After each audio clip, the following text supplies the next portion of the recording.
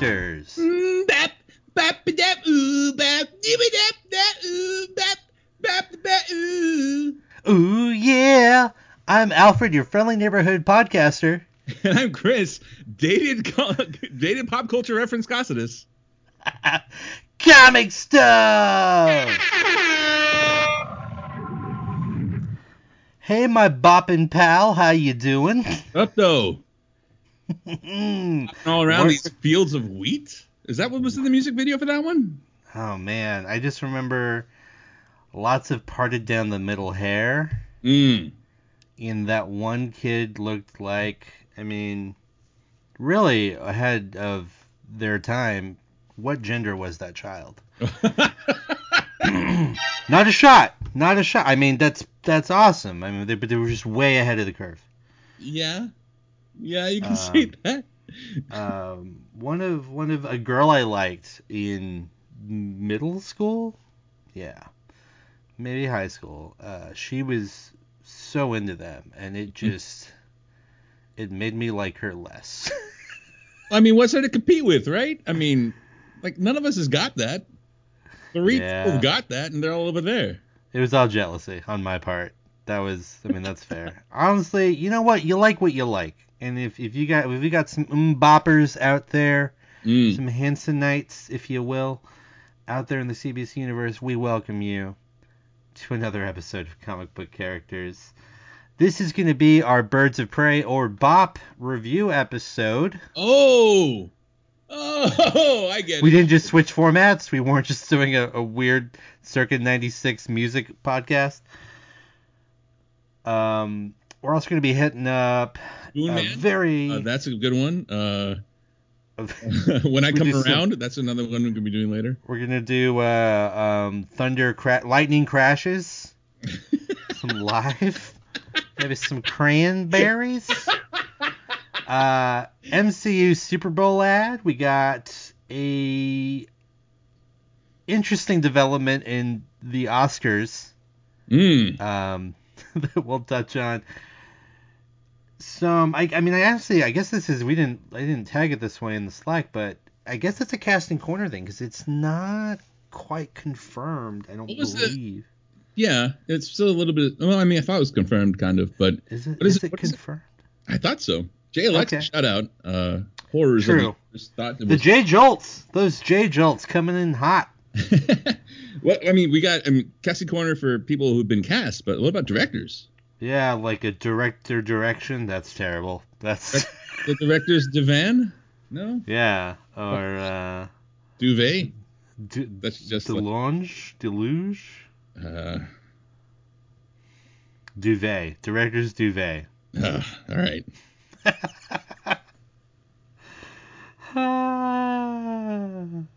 We've also got some Doctor Strange scribe news. Some spell work, maybe. And because there's never going to be a podcast without it, I'm pretty sure at least, Star Wars news. We have Star Wars related news. It's not Obi-Wan related. And that's a real change for us, man. Yeah. I mean, it is Star Wars news, but it's not Obi-Wan related, so hang on. Beard report. Hang on to your butts, as Nick Fury would say. Clever girl. And then we've got a kind of a look at what is going to be the future of superhero media and comic book media. And we're gonna have a discussion about that. I honestly, what did we settle on? That's the name of the segment. In the comic collecting world, there are certain. Oh, that's right. It's the key issue of the episode. That's going to be at the back end, and of course we have our big wheel winner, which I'm making a campaign for right now. Right. Apparently, but let's jump in. Gonna get bogged down in some caucuses that don't resolve. Jesus. Yeah, probably. I mean, this is America. We need that sound drop too. Do we have that? Do we have a This Is America sound? No, we're gonna get that. We'll get that. All right, Chris. So you and I have both seen Birds of Prey. Yes, sir. the fabulous emancipation of one Harley Quinn. Oh no. So as always, No. for our movie reviews section, we have the Flash versus Harley Quinn. Actually, a real thing that's happened in the comics. Oh. Flash has taken on Harley. Is this most of the DC Knights kind of version? Yeah, the Black Label. Yeah. Only available at Spencer's. What? Just that back room though. He usually dispatches her pretty quickly. Yeah, man. That's not Yeah, an he innuendo. does. No, My not an guy. innuendo. Come on. There are occasions though where she bolo ties him basically. I mean, if it's your birthday. Oh man, this is just so off the rails already. Flashback versus Bolo ties? Is that what you said? or what are those things Bolo called? ties. No. That's, Bolo tie's the thing around your neck. That's in my head now. But is it just a bola? What's the thing that you throw and it's like a rope with balls on the end of it? Oh, I haven't been to the adult Megaplex in a while, so I don't know. Oh man. So this is completely. I guess we could now say Comic Book Characters podcast. It contains adult content. I found this out recently. Was not aware that some of the so we talked about cosplaying before, and this is not open. We're not shaming anyone. Are we not starting with a segue? Not yes immediately. Or not shaming anyone. Non sequitur, right? Not shaming anyone. Mad props to the cosplay community. However, furries, very divisive within the cosplay community. Also found out that occasionally, perhaps more than occasionally, the tail on the furry. Uh-oh. No. Not attached to the costume. No. It's attached somewhere else. It's a little Malcolm in the Middle, if you know what I mean. Life is unfair. So that was interesting. I learned that a few weeks ago. Just wanted to share with everyone, I guess. Yeah, now it's our shared burden. Thank you very much. Yeah, I mean, it's heavy. It's heavy for one person. It depends, right? Like, do you go for girth? Do you go for weight distribution? Right. Yeah. Do you want ridges? Momentum? Do you want momentum? Okay. If you're feeling wild and wacky? Whoa, okay. Birds of Prey. Birds of Prey, the newest DCEU film. Actually, before we get into that, so we already talked about this off air, but I told you what it made, and so we'll let the listeners know. It made about 35 million opening weekend U.S. domestic. Fell well short of the projection of 50 million. I don't know how they come up with these projections, honestly. I feel like they're just throwing numbers out their ass. Well, it is a female-centric movie, so whatever a regular blockbuster makes, but like a third of that. Right, like 75% or whatever. 75 cents to the dollar. That's not great. Not a good look for tough look. The American economy, I guess. So it fell about 15 million short of projections. What do you think the budget was on this film? Oh, okay. Are you gonna give me over under? I'm just gonna raw guess. Okay. Just go. All right. I'll give you over under $100 million. I'm gonna say it was under, but not much. Okay. So you're thinking like maybe 90, 95, somewhere in there? You always take the under. The Spurs, they're dog shit this year. Do you take the under? They win if they cover. That's been happening a lot.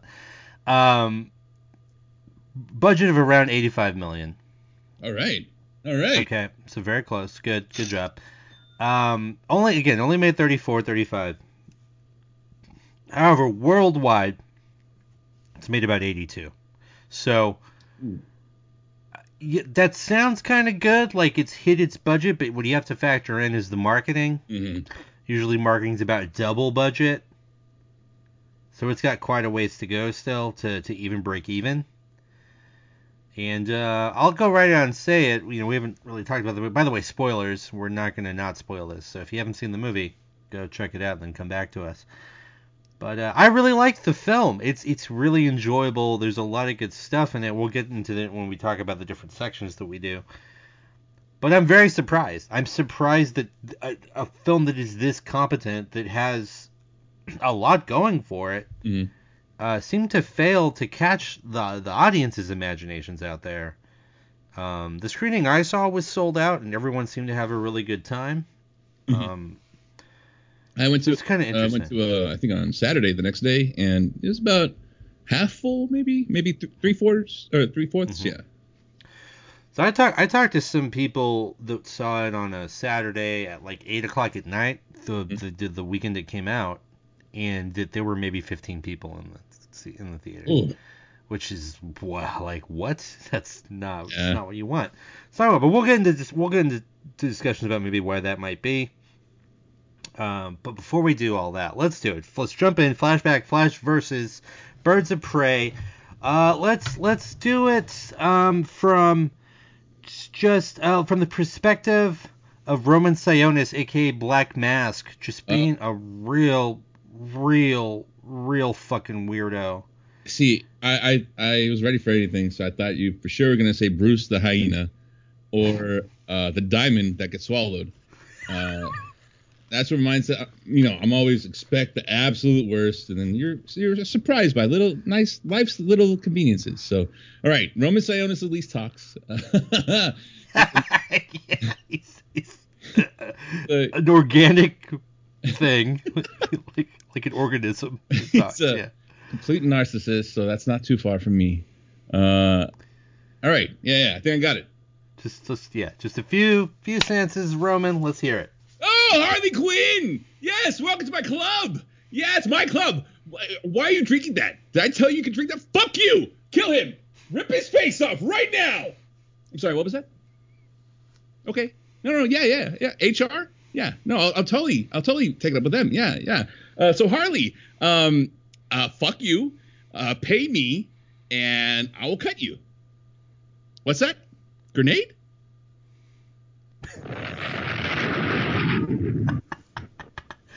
Great. Again, I know I've said this before. Wasted talent, sir. You voice actor, where are you? Chris, get in on the DC animation train, my friend. I mean, who needs sleep? Who does need sleep? Not the Beastie Boys. No sleep till Brooklyn, my friend.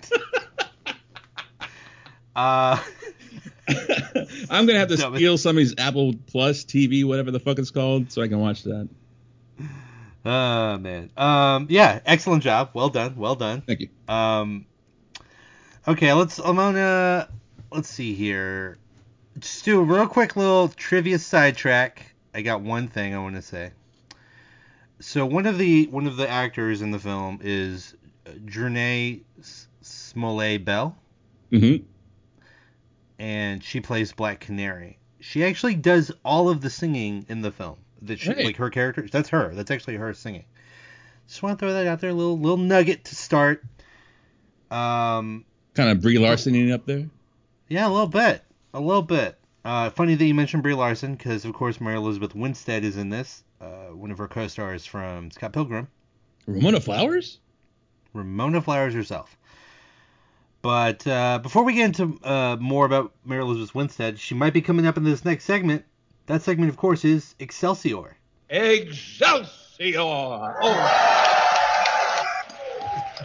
And that's, of course, our favorite segment of the movie. Could be the most outstanding, memorable aspect of the film. Could be narrative, character, set piece, etc. I feel like we both have the same thing on this one. I might be wrong. Do you want to go first, or do you want me to go first? Who's going first? You talk first? Hold on. What does Kylo say after that? I don't think he just tells him to take him away. The droid stole the freighter. He does say that. Best line in all of Star Wars. Yeah. I'll go first. Okay. Yeah, it's something I saw in the trailer, something we both saw, but something like I've made a point of discussing before. It's the fucking action sequences. Yeah. Like the men and women went so fucking hamburgers on this one. Like the fights are great. The choreography is amazing. It's shot like, yeah, it's just action whenever they're fighting. It's amazing. I couldn't agree more. It is a joy to see. It is a joy. Pretty much every action set piece in this film is just a cornucopia of color and sound and motion. From like the glitter bombs of the shotgun burst, whatever it was, to like that whole police scene is so brilliantly done. Kathy Yan.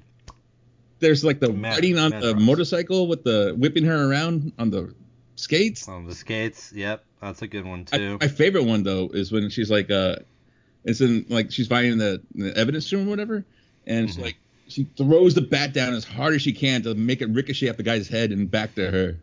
And then she catches it. Yeah. It's so good. So, that I'm really glad you're bringing all this up, but it actually brings up a really good point for me, or to me in this film. One of the biggest problems I had with Suicide Squad is it's a bunch of bullshit kicky punchy shit. Like you bring in all of these people, these like villains, right, that are supposed to be so dangerous and have these very specific skill sets. And all they fucking do is punchy kicky bullshit that anybody could do, that any other person could do, that any trained SWAT guy could do, or like special task force person or MMA fighter. Like even Deadshot. Even was that drunk guy at a bar? Drunk guy, yes. We're talking about Boomerang, right? So like Captain Boomerang. Even Deadshot, right? Will Smith's character is supposed to have this amazing, like unbelievable, unrivaled marksmanship skill. His big action piece in Suicide Squad is I'm gonna stand on top of a car and just shoot a bunch of people with an assault rifle. Yeah, wasn't literally anyone could have done that. Yeah. That is ultimately, when I look back on Suicide Squad, that is maybe the most like egregious thing to me. It's the thing that makes that movie boring. Here's the same character, Harley Quinn, and you really get a feel for why she's so dangerous, and how in such a unique way that she is dangerous. I'm really glad that they figured out how to show that in this film. Yeah, I completely agree with you. The action sequences, the fight choreography were top notch. Some of the best stuff I've seen in any action film, let alone or any comic film, let alone any action film. I want to say the last time I was this impressed with fight sequences is maybe The Raid. Wow. All right. It's really up there. Kathy Yan, man, she's killing it with the direction. Yeah. Anything else especially stand out for you? Yeah. Just Margot Robbie's crazy fucking face she does when she's like inhaling the cloud of cocaine. That they're shooting at her, and they're shooting into a pile of cocaine bricks, and like she's snorts it, and she's like, has that crazy look on her face. Yeah, I fucking love that. That was crazy. You know what? We're gonna talk about this a little later about how this movie's rated R. I bet you that's a big part of the reason why. Oh yeah. And it's funny and as cool as that is, that's a dumb reason to have a rated R movie. But I bet you that's a big part of it. Also, everyone was really well cast in this movie. Rosie Perez is Renee Montoya, great. Mary Elizabeth Winstead, we talked about her earlier. She's the Huntress. Could have been better. Great. She's great. Janae Smollett-Bell, Black Canary, great. Ewan McGregor, amazing.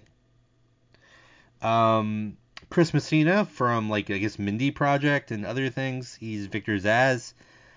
Great. Well, maybe we'll talk about him and Ewan McGregor a little bit more in a bit, probably. Even a little kind of smaller part for Ali Wong was really good. Yeah. Ella J. Bosco, Cassandra Cain. Mm-hmm. real quick on Cassandra Cain, I did like the little nod. Because in the comics, Cassandra Cain is Batgirl. And she's mute. She doesn't talk. So in this movie, when we first get introduced to Cassandra Cain, she has like a sore throat and she like doesn't say anything for a second. And they kind of like nod. They just kind of wink at that like connection. I liked that. It's a very small Easter egg. All right. Do we want to move on to the next category? Sounds good to me. All right. Here we go. Bizarro. Look, it am our most famous superhero. Yes, it be Bizarro number 1. All right. In the Bizarro segment, we talk about what didn't work in the film. It can be miscasting, poor directing, special effects, writing, etc. Let's see. You went first last time, Chris. I'll go ahead and go first this time. I had a lot of fun with this film. I really did. I thought it was enjoyable. I never felt bored at any point, which is great. It was definitely what you want out of a film, out of a comic book film especially. But I will say that there are a couple of lapses in judgment in terms of the narrative and what some of the characters do that really kind of stick out. And that's almost a testament to how well developed the characters are throughout the film up until about the third act. Oh, right. So you've got the Birds of Prey, you've got Huntress, and you've got Montoya, you've got Black Canary, you've got Harley Quinn. Harley Quinn will give a pass. She's a little nuts. Anything she does can or cannot make sense, and that's totally fine. But we get to the third act, and there's this, again, really well choreographed, really wonderfully done action sequence where they're all fighting this gang of thugs in an amusement park. And prior to this, these are all of Black Mass, Roman Sionis' dudes. The Birds of Prey see Black Mask and Victor Zsasz, right? They see the gang of thugs. They fight the gang of thugs. They dispatch the gang of thugs. They start walking out of the amusement park, all willy-nilly, all like, yeah, we're awesome, we kick their butts, and then immediately get shot at, and one of them gets shot by more of Black Mass dudes, because of course they were still there. Like, it just felt very, very Game of Thrones, like, oh, she forgot about the Iron Fleet. Oh, yeah. Moment, and you don't want that. You do not want your film or piece of art. Sorry, Arya was just laughing at that. Wow, that's a good one. I mean, you don't want your piece of art being compared to season 8 of Game of Thrones. It's not the thing. It's not what you want. Tough hang. It's a very tough look. And again, this is because they really set up, and especially Huntress, they set up these characters as being very smart and very deliberative and very aware of things, where they shouldn't be making that kind of mistake. And I know it sounds like I'm maybe nitpicking, but that really did, I'm just like, it immediately gave me season 8 Game of Thrones flashbacks, and that's just never what you want. Anything for you? What was bizarre for you? Yeah, it's kind of weird for me, like in the flow of the third act, I kind of didn't really notice that too much, or I wasn't too annoyed for that. But you're completely right. Like Huntress alone is trained for like years to decades, be a top level assassin, right? Yeah, that definitely is a problem. I guess for me, the main thing was I'm happy that Ryan Reynolds, Margot Robbie, is so invested into Deadpool. Harley Quinn.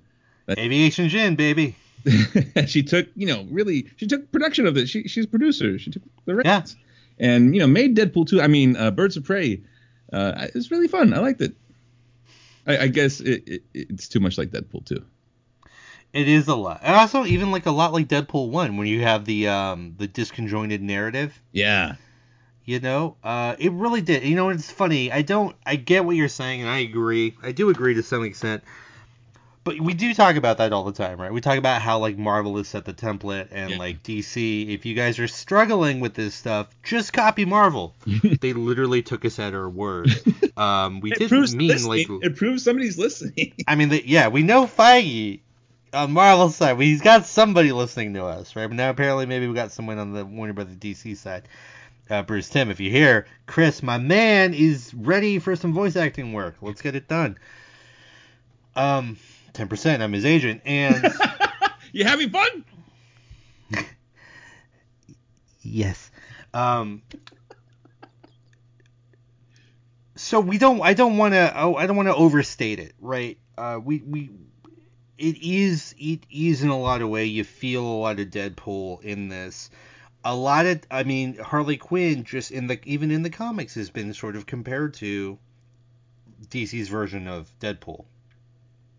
Just in terms of her personality, in terms of when the characters were introduced, roughly the same time frame.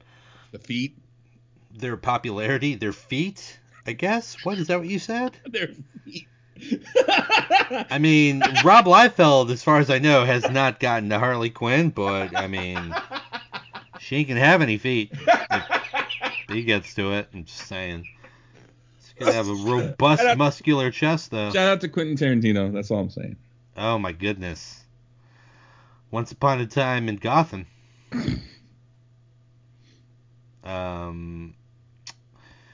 Yeah, but you're right. You're totally right.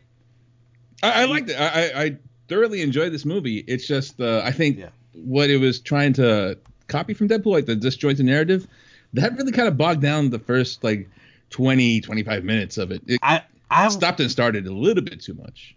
I would have loved to see this movie just as a straight narrative.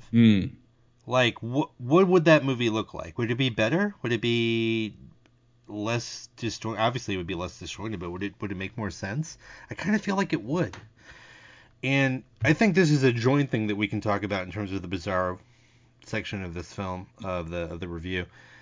Let's talk about why this movie isn't succeeding. As of right now, it's the lowest grossing DCEU film. Oh, man. Which does not deserve that distinction by any means. You can easily argue that this is better than Aquaman, better than Shazam, better than Batman vs. Superman, better than Justice League for sure. Better than Suicide Squad? Like, is this the best DCEU film? I'm like starting to name these out, and I'm like, wait a minute. There's not many left. What was I say? But like, you know, it's at least as good as Shazam and Aquaman to me. Yeah. And so for it to be the lowest grossing film, and here we go. Like, I want to say this right off the bat. Already I've started to see online some people saying, you know, get woke, go broke. You know, this is such a feminist film. I think on some level this is a feminist film. I mean, you've got Margot Robbie producing it. You've got Cathy Yan directing, right? Asian female director, first Asian female director of any superhero film. And so, sure. And even the writer, Christina Hodson, right? So, yes, it's got a lot of women behind it. But the film, I feel, isn't like overtly just hitting you over the head with feminist tropes. It's just an enjoyable film with a strong female narrative, but it doesn't do anything super out of the ordinary that's like where you could honestly, I would say more egregiously and we talked about this with Avengers Endgame, right? The A-Force scene. You know, where all the women characters just magically are in the same spot. Look, I'm not saying that shouldn't have been there. It's fine. It worked. It didn't take long for them to do that sequence. It did feel very kind of heavy-handed to me. This movie does not. Yeah. This just feels like a fun, good movie. So I don't think that's why this movie fails. I think, and when I say fail, I just mean like in terms of financially. I think here's the mistake. We talked about it a little earlier. You know, she inhales some cocaine. It's rated R, which is wild. Yeah, Mike. We were looking it up earlier. Not even Suicide Squad was rated R. Yeah, and it is violent. And is there an alarm? Can you guys hear that? I wonder if they can pick it up on the mic. I think somebody's car is being stolen. Maybe it's Harley Quinn's trying to get away. I thought it was a ghost for a second. Gotta get slime, bro. Oh no. Oh, that's not it. That's not right. What am I doing? I ain't afraid of no toast. What? The movie's rated R, and very, very easily, if with just even some small edits, could have been PG-13. And I think that's maybe the biggest mistake. Yeah, there's not even that made. much like bullet hits on screen. There's not really. I mean, there's violence, sure, but nothing like. I mean, we're not getting rated R over Broken Bones, right? Sionis and Zaz are deeply disturbing characters in this film, and I love that. Like, they've got a very, very David Lynch vibe to their relationship and just kind of how they are. And we see some pretty grotesque things sort of alluded to in the film, but they don't really go out of their way to show it in a way that like you would think a rated R film would. I did find this in my research for the film. I want to share it real quickly. Yeah. Margot Robbie pitched the idea of Birds of Prey to DC and Warner Brothers as a female-led superhero action movie, and they ultimately agreed with her vision. Quote, "I think there's a perception that a PG female-led action film is kind of considered a chick flick," says Robbie, which is why we're going to see an R-rated version of the story. In addition to starring in the upcoming movie, Robbie is also on board as producer with her Lucky Chap production company, so her hands are all over the project. Birds of Prey is Lucky Chap's largest production to date at $75 to $85 million. So this was ultimately her choice. Like, this is the thing she wanted. And I gotta say, as great as Margot Robbie is in this movie as Harley Quinn, wrong choice. Yeah. Yeah, I mean, the marketability of, like, I guess people still care about who goes to see the movie. PG-13 is a way easier sell for a parent. With their kid out to go see it. And I just struggled to find the R in this. It didn't need it. By the way, there are some really cool, like, my legs are broken and my arm is broken and wobbly moments in the film, and they're great. But yeah, I don't know that they necessarily would necessitate an R rating. I really wonder if it was the drug thing. Yeah. Which, again, great joke, but not worth it. Anyway, so yeah, maybe so the other, okay, one other last thing. I feel like we're really harping on this for a movie that we really liked. We're just kind of trying to get at why is this movie not succeeding in a way other films have. Again, you've got Margot Robbie, the bankable star of this film, the lead star, Harley Quinn, one of the most recognizable comic book characters of the last 30 years. Mm-hmm. And the movie's called Birds of Prey. Like the show? Yeah, like the crappy CW show, or was it WB? Oh man, why didn't they? Are you making different bird sounds? I said UPN. Oh, UPN? Was it on UPN? I don't really know. All right, was it after CNBC? Yeah. Ah man, I was trying to remember what that show was called. The PJs. Baby's Kids. Oh no, man! Hey, don't besmirch Bebe's Kids. Greatest animated movie of all time. Got Tone Loc in there, man. Tone Loc's the little baby. Anyway, we're getting sidetracked. No one knows who the Birds of Prey are, and I get it. I get that you want to, like, elevate these lesser-known characters a la Guardians of the Galaxy. That's great. But you already have invested in Harley Quinn, Margot Robbie. Like, you've already put that work in. So just go with that, and then build Birds of Prey out of it. It was weird to me that, you know, Harley Quinn's all over this movie. It's not like she's just kind of in it. I would understand if they called it Birds of Prey if she was just in it for 5 or 10 minutes. She's in it more than the Birds of Prey. Right. Like, Joker kind of like took over all the attention from Suicide Squad, and he was only in there, thankfully, for like 7 minutes, right? Yeah. So that should have, I mean, it wasn't that. She's definitely the main character. Yeah.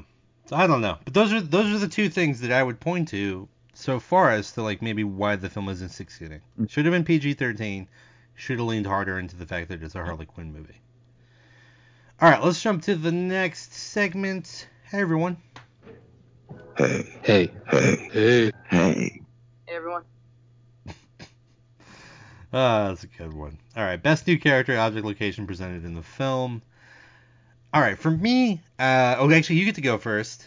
Oh, should I steal yours? I think I know what you do. Just steal it. Just go ahead. I mean, it's good. I don't even know what else I'm going to say, but go ahead. Bruce the Hyena. Oh. Skirt. It's pretty good though. Who doesn't fucking love a good little puppy there? I mean, it's a good little doggo, little pupper. Kind of a vicious creature, but I mean, par for the course for Harley Quinn. The kind of like the Chewie misdirect, where like, oh, he got killed off in the explosion. No, he's fine. He's totally fine. He's totally fine. No, I did genuinely like that the hyena. Is something about his laugh? It's kind of like the scene. I like it. You know, in marketing and advertising, whenever you have a business, one of the key elements to success is to really emphasize what you're doing that is different from other things that are like you, right? And you really hit on something there. What other movie has a hyena in it? Right. Other than Lion King, and that's animated. And the other one's also animated. I don't want to hear it. Do not tell me that's a live action. For real, though. And those guys are dicks. Yeah, they're total dicks. This one was like fun-loving and fun and happy to protect Harley Quinn and, you know, eat down the Mongolian beef extra spicy. He totally did the eat his, guy who just sold him off thing. Yeah. I mean, good. Yeah. Well, I mean, you were so gracious to not take this. I'll go ahead. It's Roman Sionis, Black Mask, and Victor Zsasz. Oh, whoa! Oh, all right. You served me. Okay. Well, we can swing back to you. Again, I really loved the dynamic between these two characters. One, Ewan McGregor as Roman Sionis is great. He's just putting on a performance here. Really fun. Really, really fucking weird. And then you've got Victor Zsasz. Every time they were on screen together, I literally felt like I was watching a different movie. Yeah. Like I was watching like a David Lynch kind of film. But oddly enough, and again, credit to Hodson and Yen, because he is as vastly different in tone as it is to the rest of the film. All of their scenes still fit within the narrative of the story. Oh, hell yeah. And it really just gave you like a look into like how just fucking depraved and crazy these people are. And how their relationship with one another sort of ups the ante for each of them continuously. I loved it. I loved their characters. I mean, there's so much. Yes, a lot of the female characters were really great. Mary Elizabeth Winstead, for instance, was really great. But I really, really, really loved what they decided to do with these two characters. Yeah, whenever they were together on screen, like, or even by themselves, almost, it was always like just like a loaded gun on a table in front of you. It's the promise of violence, like things so uneasy. Will go south. Such an uneasy feeling constantly with those characters. What else did you have? Huntress. Oh yeah. Totally thought you were gonna go Ramona. Yeah, she was great. I totally liked I think one thing that made me uncontrollably laugh in the theater was like when like what I think Black Canary says sort of like, I really liked how you're a good shot with that bow and arrow. She goes, it's not a fucking bow and arrow.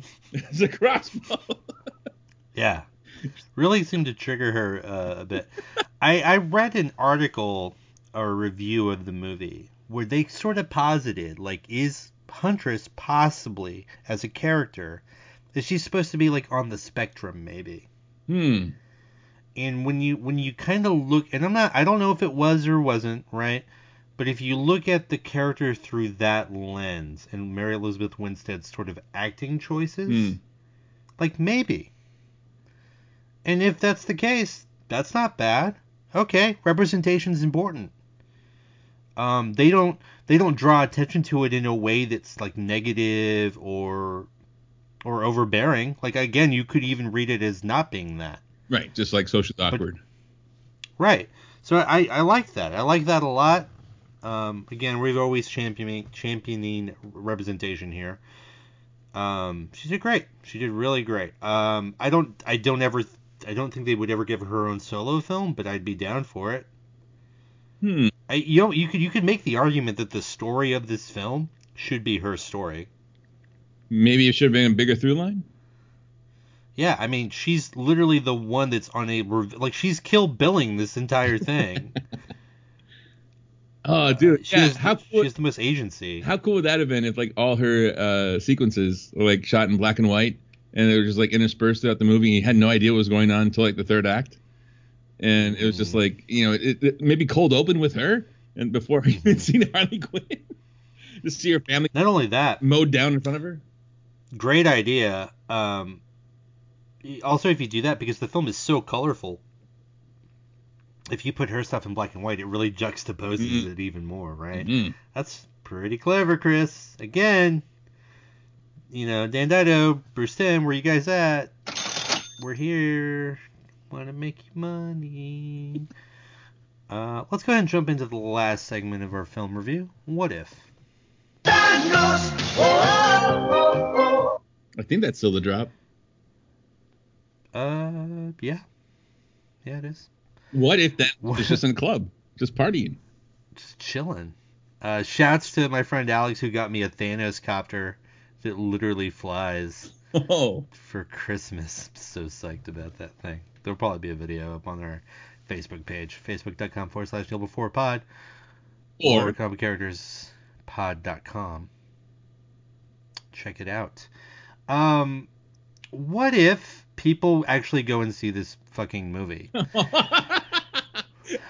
Because here's the thing.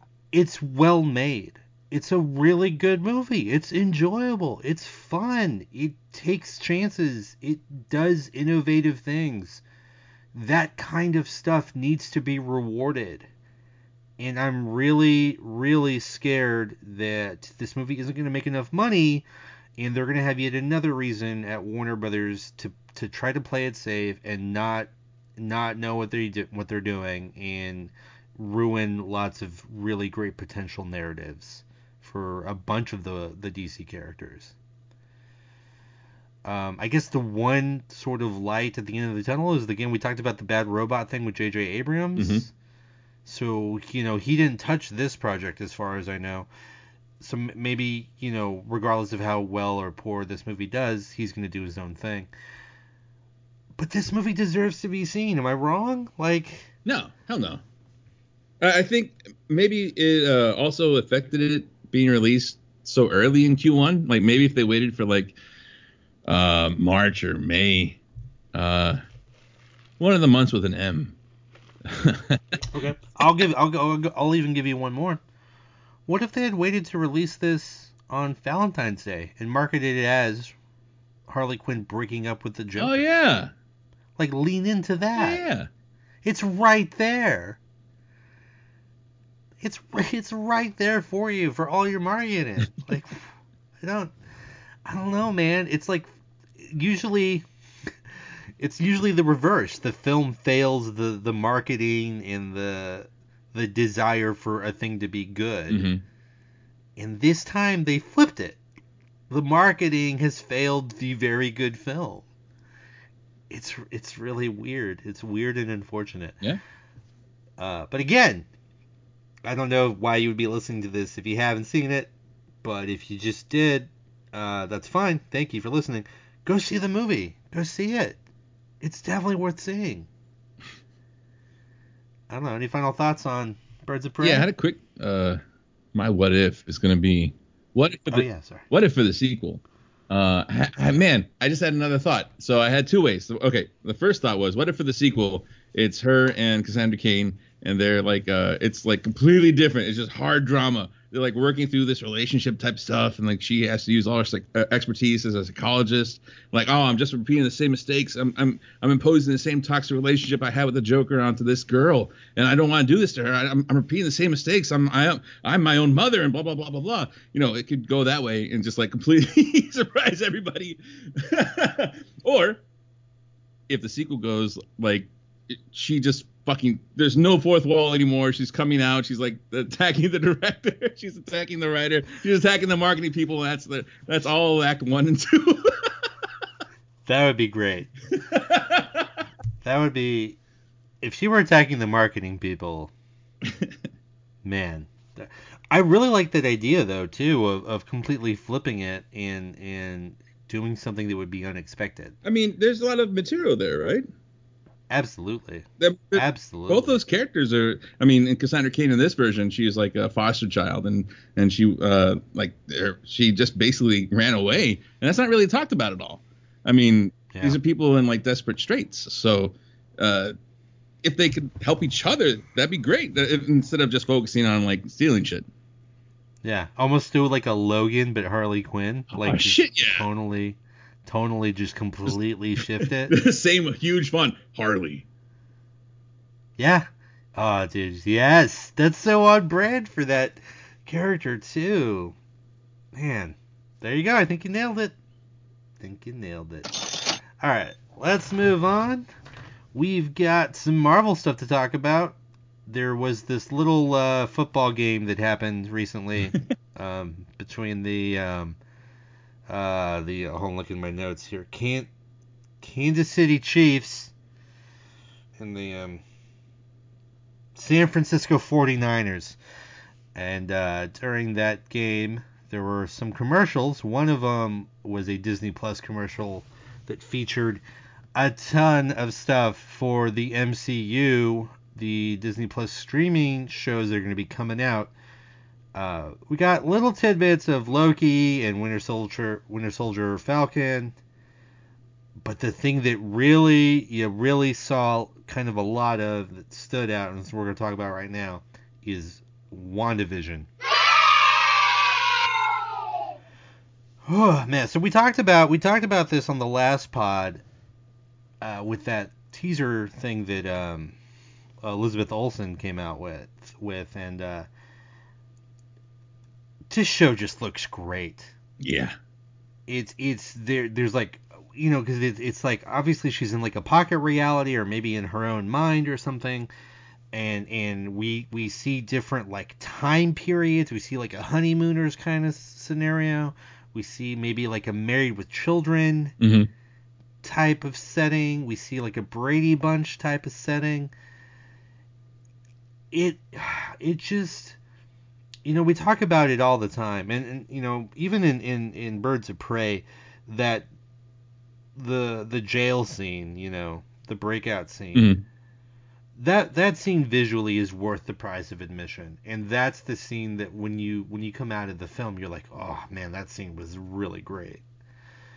This trailer, the quick like flipping of all the different time periods or like genres, that's the thing that grabs you, where you're just like, oh, what is this? Like, this is gonna be something. What were your thoughts? Yeah, no, it was just like they're fucking going for it. They're doing it. It's like with Scarlet Witch, there's just so many possibilities because she can bend reality as much as Doctor Strange can, right? So yeah, maybe more so. Like it's a story writer's dream. This one, nothing but sand in this box. Oh man, you know who we got to keep away from there. I hate them. He just wants things smooth, okay? Just somebody go, please find Natalie Portman. Not just the men and the women. Oh man.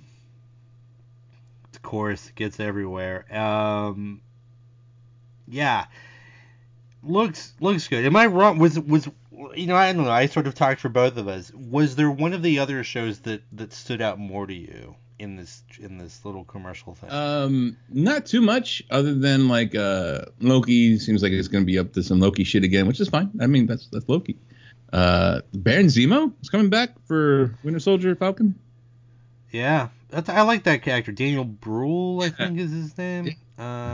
Like him a lot, so that could be interesting to see like exactly why the fuck that's happening. December 16th, 1991. Oh no. December 6th. Are you gonna trigger me? Are you gonna do the word? Trolley.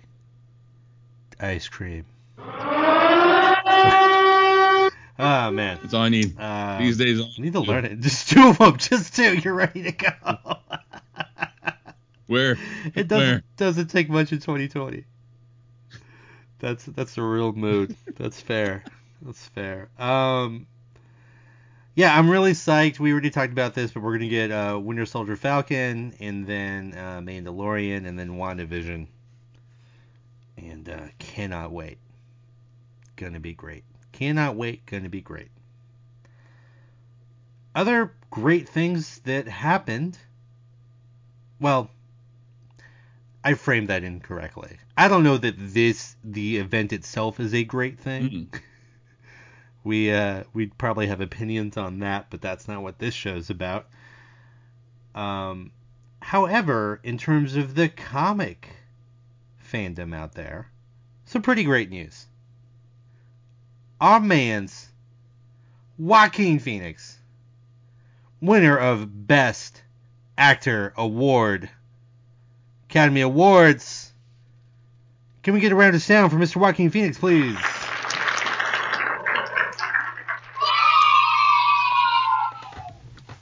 Immediately tried to social change the entire world. Was milk shaming people? Dude, you gotta go milk, man. What did you say about Luka Doncic? Oh, he looks like a bag of milk. He looks like he drinks milk. He does look like he drinks milk. Yeah, him, Luka Doncic, and Nikola Jokic, both of those guys.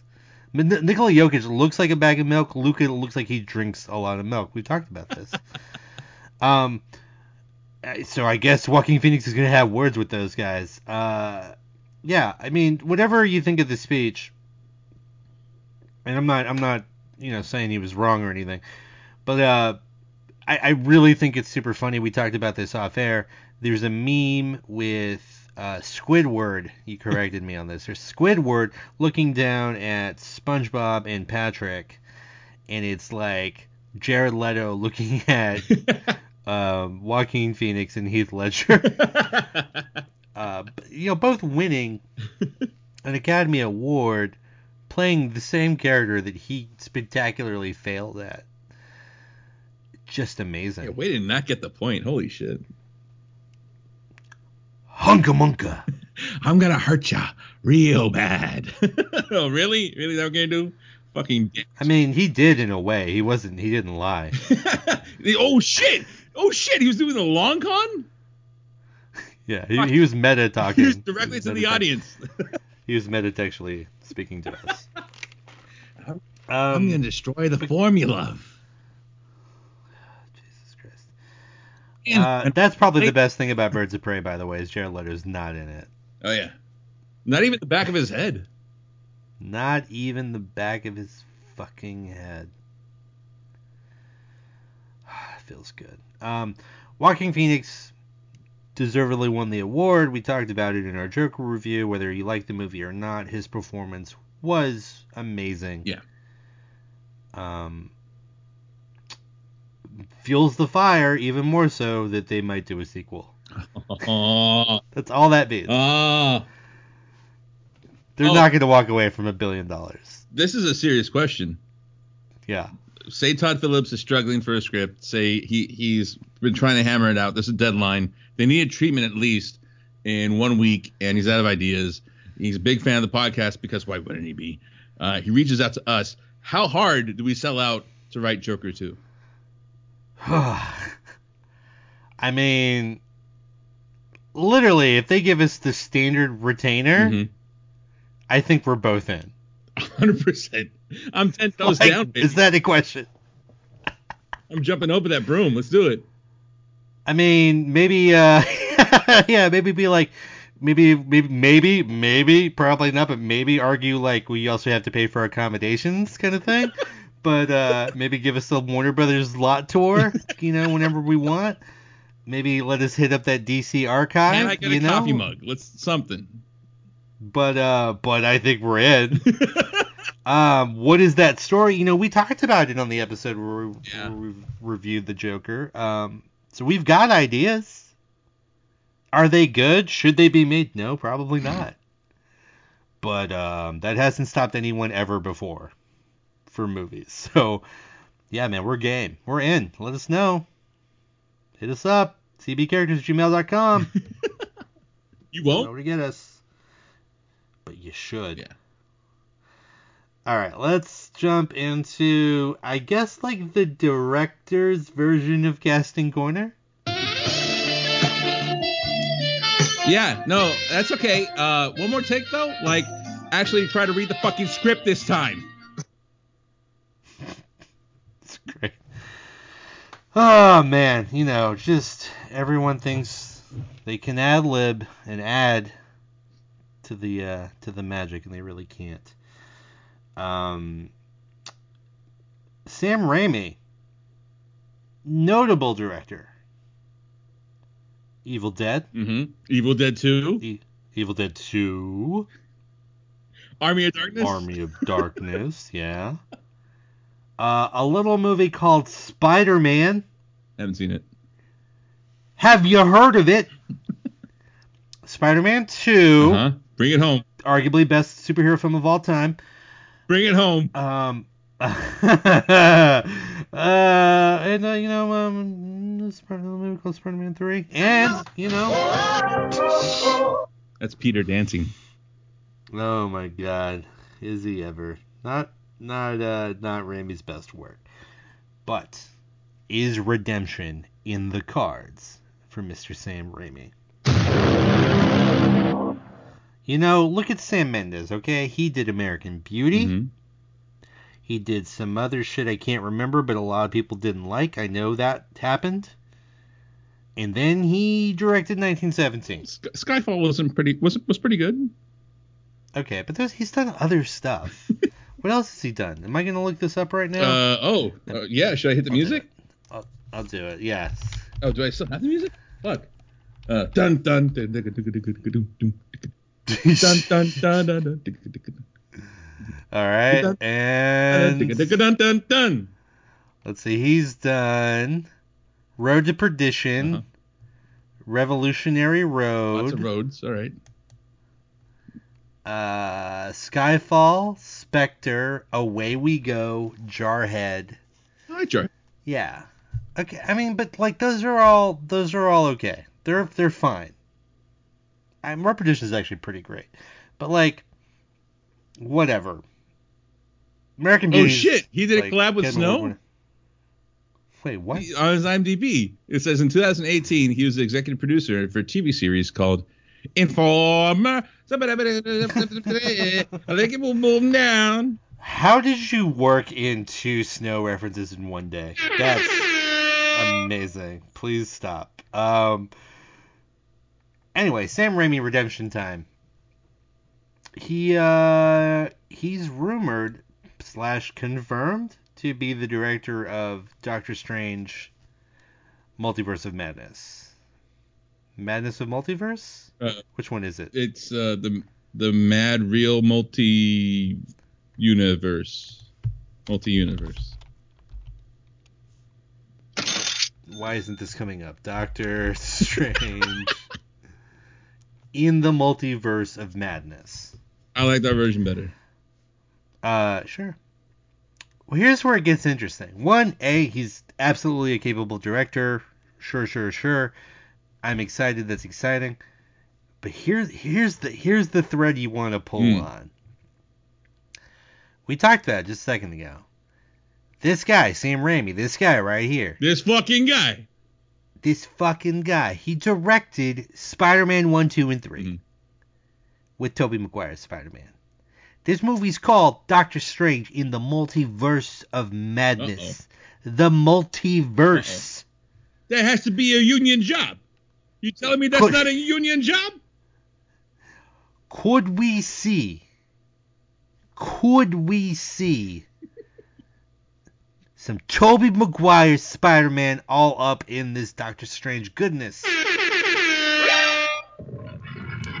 Look, it's probably kind of unlikely, but the possibility is there. And that's the guy you would want to do it, right?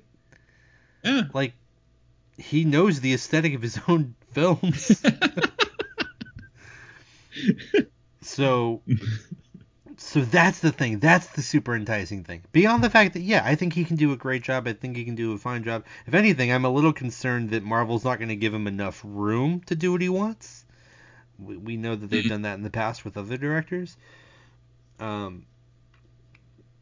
man, if they somehow bring in any of the Sam Raimi Spider-Man aesthetic into this film, even if it's just like, right now we don't really know what the plot of this movie is going to be. Right. But what if it's like Doctor Strange gets trapped in, like, what if he's trying to like heal Scarlet Witch, right? And something goes wrong and her powers just go fucking haywire. And Doctor Strange gets thrown into a different dimension, like a multiverse dimension. And he has to like find a hero or somebody in that dimension to help him get out of it. And what if the film is like 5 or 6 of that scenario? Uh-huh. So we're seeing different versions of different things. And we see, like, again, like a Tobey Maguire Spider-Man. Uh-huh. Because Doctor Strange has had a lot of one-on-one time with Tom Holland's Spider-Man. Oh, we're using our made-up names. I'm Spider-Man. Yeah. He would know. So if, like, pretend you're Doctor Strange, you're thrown into this other universe, but it looks like Earth. It looks like, okay, maybe, well, where am I? I'm in New York. Okay, I'm still in New York. This is great. Maybe everything's fine. Oh, look, there's Spider-Man. Wait a minute, that Spider-Man looks a little different. Uh-oh. Wait a minute. That's an older, maybe more pizza-filled Spider-Man. Like, how cool would that be? Am I writing the film for them right now? What am I doing? You get James Franco in there. You could even get J. Jonah Jameson. Yeah. Yeah. Goddamn. You think? Is that too much though? Man, that would be amazing. So that means it's not going to happen. Probably not. Can we get Probably not. Can we get like a little tease? Can we something? Just any little bit of that would be delicious. Like a nice piece of chocolate cake after some delicious pizza. Any other thoughts? What do you got? I know that that one guy who worked with Blumhouse, right?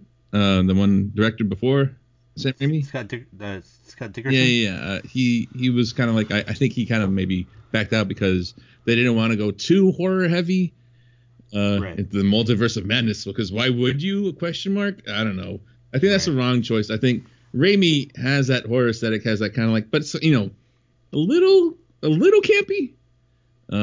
Right. So hopefully that'll be more of the aesthetic. Hopefully they do choose to keep like whatever weird shit they want to throw in there. Yeah. I mean, even if it's like Cabin in the Woods type level. Sure. And not only that, but Sam and Scott are friends. Apparently, so like Scott signed off on this. Yeah. It was like, oh yeah, that's good. You like to see that. Yeah, man. But again, this is me dreaming too big. I'm sure. I'm trying to touch the sun or whatever, but best case scenario. Oof, so good. All right, let's move on to actually more Doctor Strange news, but we're out of Casting Corner, or Casting Corner Director Edition. So till next time, somebody please wake up that old man. Is he dead or is he asleep? Man, I'm not even touching him this time. Last time, he told me to go fuck myself. Yeah, just, you know what, just leave him alone. It's fine. It'll sort itself out. Oh, Jesus. Sir, can you leave, please? Yes. Oh, wait. No, fuck you. Ah, damn it. Eat my asshole. Whoa. I don't think you will. It is almost Valentine's Day. Cross the old fucking man. Get him out of here. I mean, I don't know, man. It looks kind of wiry. All right. Till next time, Casting Corner. We'll catch you next time. Doctor Strange, though, we're not done. They hired someone who knew that was a thing you could do. What? They hired. They hired.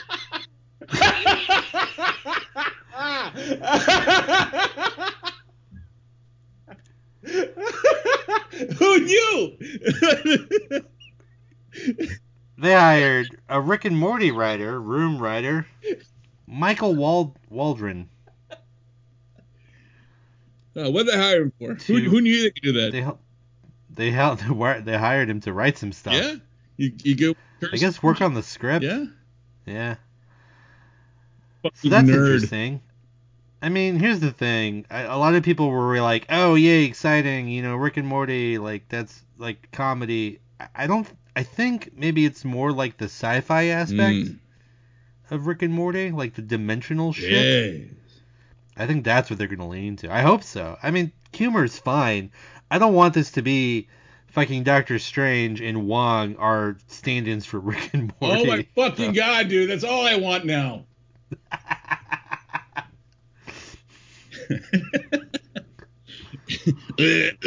What you don't understand, Stephen, is that the forest is that we're working with so mystical this time. I don't know, Wong. I don't know if this is a good idea. That's your problem, Stephen. Always fucking complaining. Fuck. You know what, Wong? Why don't you take your shit and put it all together and put it in a bag and take it to the shit store? Sounds like you've never been to the shit store, Stephen. Oh, any kind. Diarrhea. Oh, Jesus. Clay colored. The kind that you get after eating too much spinach. That's a mystical color. I keep telling you, that's not spinach you're eating. It's Play-Doh. Don't fucking judge me more. I'm Steven. Yeah, okay, I don't know. Maybe there's something there. I think it's gonna walk strong. Does this move the needle for you? Does this make you more inclined to think the movie's going to be good? The needle's moving a lot right now, man. Well, is that because of the old fashioned though, or because? Yeah, it might be because right now it's at 10-2, which is pretty weird. Like it's not happened before. That's probably should actually maybe see a safety doctor. First. Not a strange one, just a regular. All right, here we go. Here it is, what everyone's been waiting for, because it wouldn't be a nerd podcast without it. Star Wars news! Diego Luna confirms that the Rogue One prequel will start shooting this year, in 2020. Look, that's fine and dandy as candy. My concern is that that they don't stop production once they've started and then go on hiatus. And then somehow this becomes about Obi-Wan. That is my deepest, darkest fear. I wake up in cold sweats. So you think it's like everybody else knows besides them that's like a bad idea to do this, but they're just gonna kind of like rush in and they're like almost like a Bermuda Triangle situation. Yeah. I was thinking more like like somebody wanted this to happen, they planned for it to happen, so it's more like it's a trap. God damn it. Wow. So tasty, though. So good. I mean, just throw some butter. It's bad enough that you eat the currency. I mean, where do you stop, though? You eat the currency and then you just, take a nibble of the hand. You bite the hand that feeds? Literally, yeah. The hand that feeds me with its hand. Oh, man. There you go. Oof. Yeah. So Star Wars, The Hands of Fate would have been a better title. There you go. Than The Rise of Skywalker. And it's just, but the image is just. It's just Manos. It's just Admiral Akbar's claws. Like his claws. First of all, how dare you? Second of all, he didn't have claws. He had little. Yeah, I thought he had little digits, right? Like little flappy little. Oh, you know what? He did have little hands. He had hands.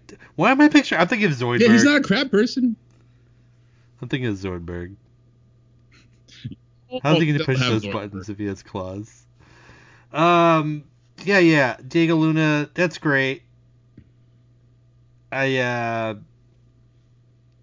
mean, good. I'm glad they're continuing on the projects. I don't know. This probably isn't a thing that needs to be made, but again, we're talking about representation. Getting minorities up on the screen. It's a good thing. The other Hispanic in Star Wars. Cassian's it's a cool character. It's an interesting character. I think you can do a lot. Is it?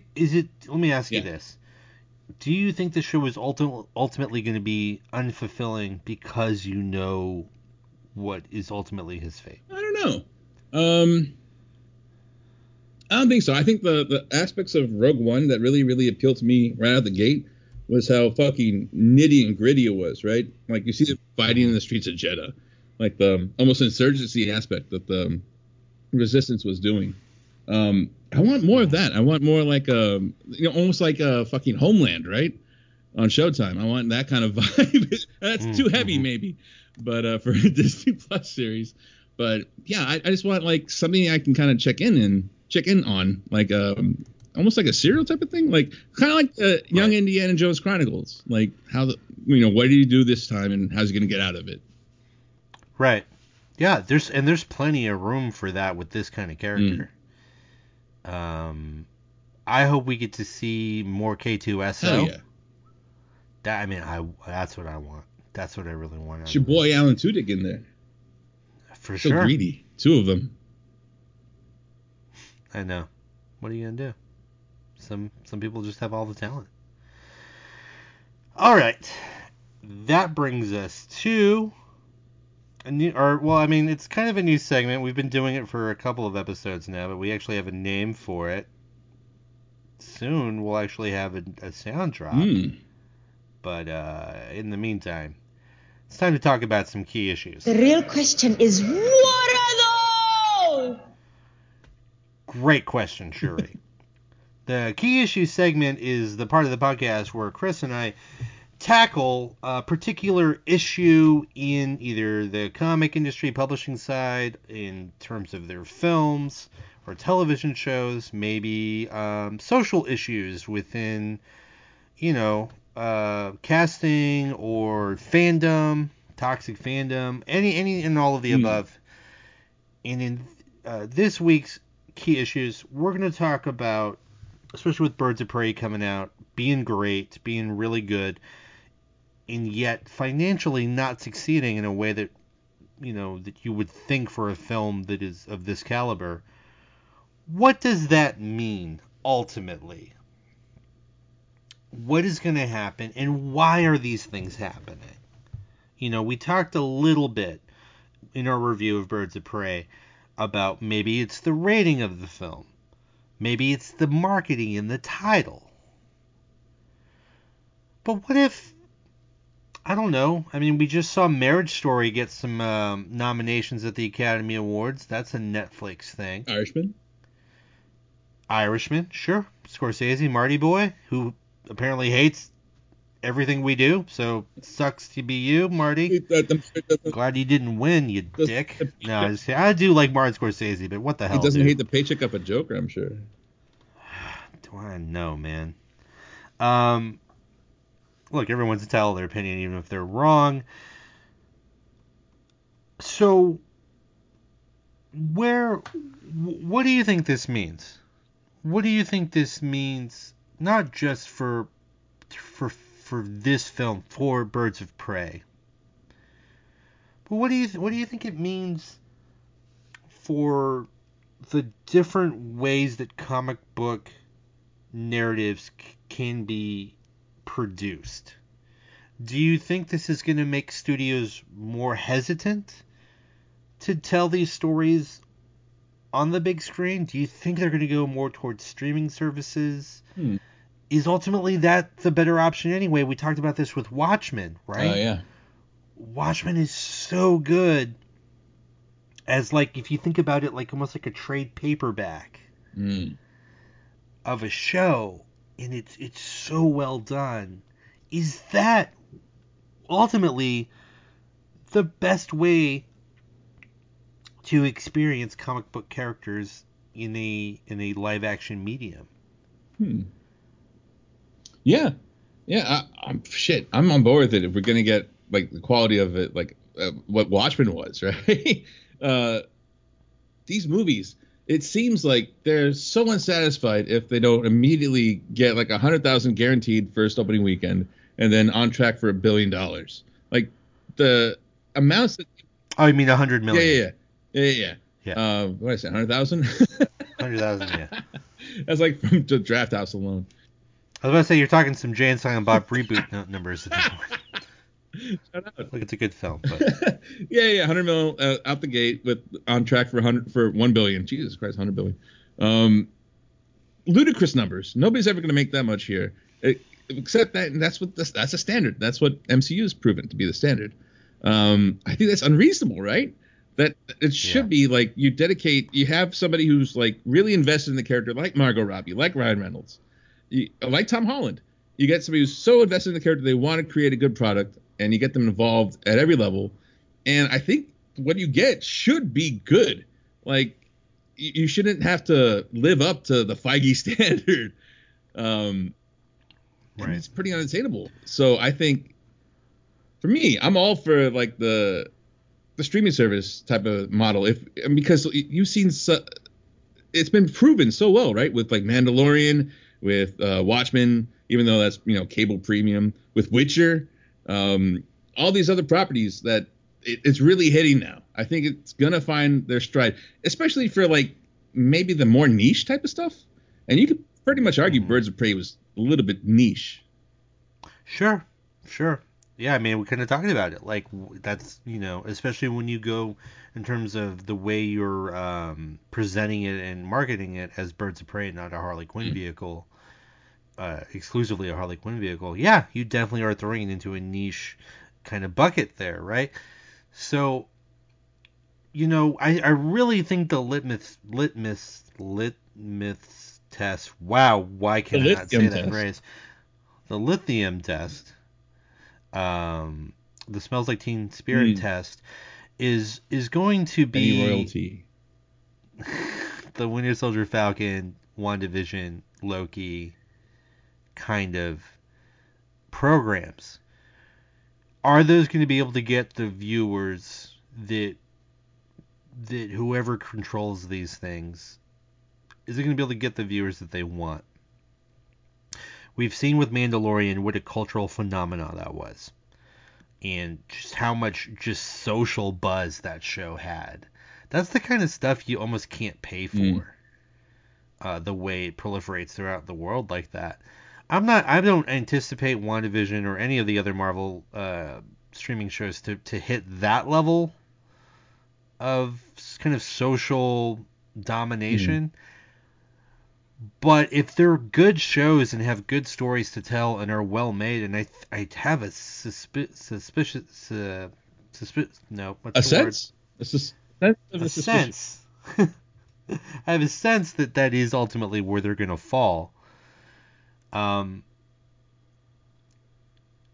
If that's going to be good enough, I don't know. I don't know how they track these things. I don't know what's considered a success or not. Right.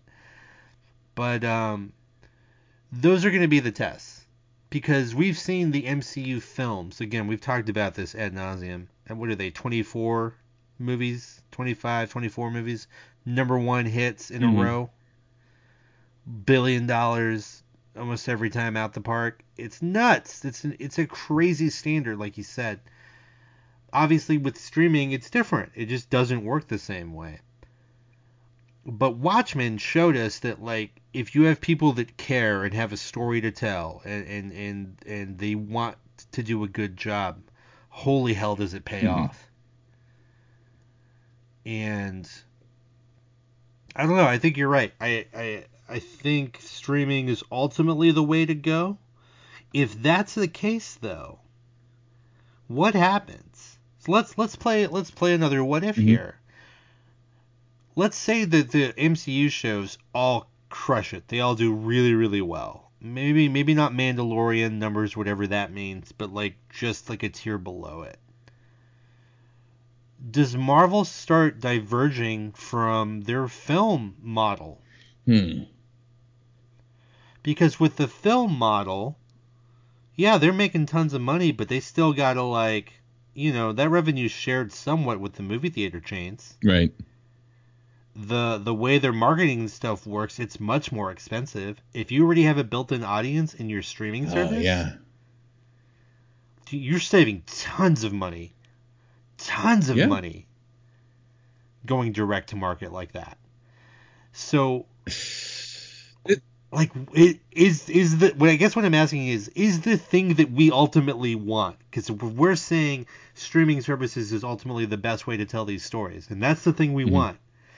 Does that cripple and or kill the movie model? Man, it might, but I think, I don't know. I actually haven't researched this at all whatsoever, but does a streaming service model kind of work with China in mind, or with India in mind? Because these Marvel movies are seen everywhere, right? And right. That's sure. That's their flagship property that they send out to all regions. So I don't know how well it works, how well it tracks over in China or India. I mean, and that's not an insignificant portion of the revenue now. For sure. There are so many films. Golly, what's one? I know there was one recently. Matt Damon, The Great Wall, whatever. Yeah, but there was a movie. Was it Terminator Genesis? Yeah. No, Terminator. Yeah, it was Terminator Genesis. Did shit numbers here in the U.S., right? Did really well in China.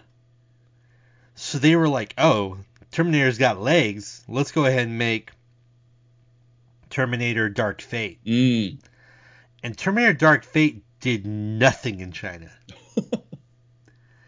And they were like, wait, what? So yeah, you're absolutely right. That is something to consider. I think here's the other thing. What if you do it because you're right, in India and China and other places, they have much more controlled, restricted ways in which viewing platforms even operate and what you have access to. But what if you do a thing like maybe in North America or wherever you wanted to do it, it's on the streaming service, but in those other places, you release them, maybe where 3 episodes is a film, and you release it as a thing. Huh. Would that work? I don't know. I don't know if that's viable. Yeah, that's juggling a lot of plates. It is. Yeah. I could see a separate editing crew kind of coming in and repackaging it, because that happens, right? Mm-hmm. Sure. But yeah, I mean that's a possibility too. It's interesting. I also really like the idea of short limited series, kind of like Watchmen. Mm-hmm. Americans are like, oh, this is really great. HBO's doing such a great job. This has been the fucking model in Japan and the UK for ever. For their shows, their dramas, and even some of their sitcoms. I think it's kind of funny to me that Americans are brought up on syndication, so it's just a totally different thing. But give me more. Yeah, so gluttonous. Wow. Are you turning into the Akira monster? Chocolate wonderful. Yeah, so I guess ultimately, we don't have a definitive answer. Obviously, we can't, right? Because we don't know what's going to happen. But I think it's an interesting question to pose. And of course, listeners, you guys and gals can hit us up either through the email, the cbcharacters@gmail.com, or on our Facebook page, or again, comicbookcharacterspod.com. And where do you all think the future of this stuff is going to go? What do you want, and what are you willing to give up to get it? Because I kind of feel like that raising the stakes, bringing it down to a personal level. Well, I don't mean, yeah, no, I don't mean on a, well, I get that your joke you're making, but like, I just mean like, if we do want like the Watchmen type model, that has to come at the cost of something else. Yeah, it's true. Ultimately, it's interesting. It's and that's what these key issues are about. There's not always going to be like a definitive answer. I think that's just kind of where we leave it, but it's definitely something interesting to think about. Before we close up shop, I know, did not forget, popcultureandcomics.com. Hey, shout out. Proud sponsor of the show. I believe man, I'm trying to remember what they did last. I know they did a Superman retro cover of the week. I want to say they did either it was a Batman or maybe a Batman with Catwoman on the cover or a Catwoman issue. They, again, just are all of the cool indie stuff that you haven't read that's not from the main two publishers for the most part. That's where you want to go to get those reviews and find stuff that's really, really well written, well drawn books that you might have not heard of. That way you can run over to your local comic shop and grab those issues before they become the hot key issue that you can't find. Everyone knows that thing. Grab them off the shelf and run out the store. Don't even pay for them. Don't even pay for them. Local commerce, fuck local commerce. Just grab and go. But make sure you hit up popcultureandcomics.com first before you do that. Big Wheel winner of the week. I've got one. But... Oh, I'm sorry. No, go ahead. Let's man. Here we go. You can't stop the renter, man. No, you can pray for love to give you fire. You. God damn. You can only hope to contain him, I guess. Jesus, God, man, every time. What I was gonna say is I've got one. I've got a nominee. I don't know if you have a nominee. Nah, nothing really bubbles to the surface. Okay, I've got one. Bringing it back to Birds of Prey. You could go two ways with this. I'm either gonna say marketing / maybe Margot Robbie because she's the one that pushed for the R rating. Sorry, Margot. I mean, she's great, but I think that was a mistake. But also just the people for not going and seeing this film. Why are you not going and seeing it? Go see it. It's good. Like, what else are you gonna see? Like, I don't even know what is out. What is out right now? Oh, a bunch of bullshit. Sonic the Hedgehog is coming out. And look, I'm gonna see Sonic the Hedgehog. Not gonna lie. But like, that Alamo go see Birds of Prey. That Alamo Drafthouse season curse is a blessing. Season pass is a blessing and a curse. It's a good time, man. Season pass. We need to get Alamo Drafthouse to fucking sponsor the show. We need to get that happening. Yeah. So I'm gonna say, it's a Splitsies award this week because half of it is on the marketing team of Birds of Prey, and half of it is just ultimately on the people because they're not finding this film for whatever reason. Yeah. And it's an enjoyable, good time. Do not miss out on a good time. Go see the film. Any final thoughts before we close up shop? One shout out to the Oscars. Kind of crazy, kind of wild. I don't know why Eminem was there. But special shout out to my girl Kelly Marie Tran, getting more screen time at the Oscars than she did in Rise of Skywalker. Fuck you. Oh man, tough look for Disney. But also shouts to Parasite, man. Whew. Just crushing it, killing it. Great job. Everybody involved. I like that Ho had everybody was there in the audience and he had them stand up. Yeah. That was wonderful and amazing. Just what a great moment for that film. It deserves it. That's another one. You haven't seen that? Go see Parasite. It's great. It's got subtitles. It's warning. You just gotta read it. Gotta do it. Until next time, the fortress of Podtude is closed. We love you 3000. See you in a minute.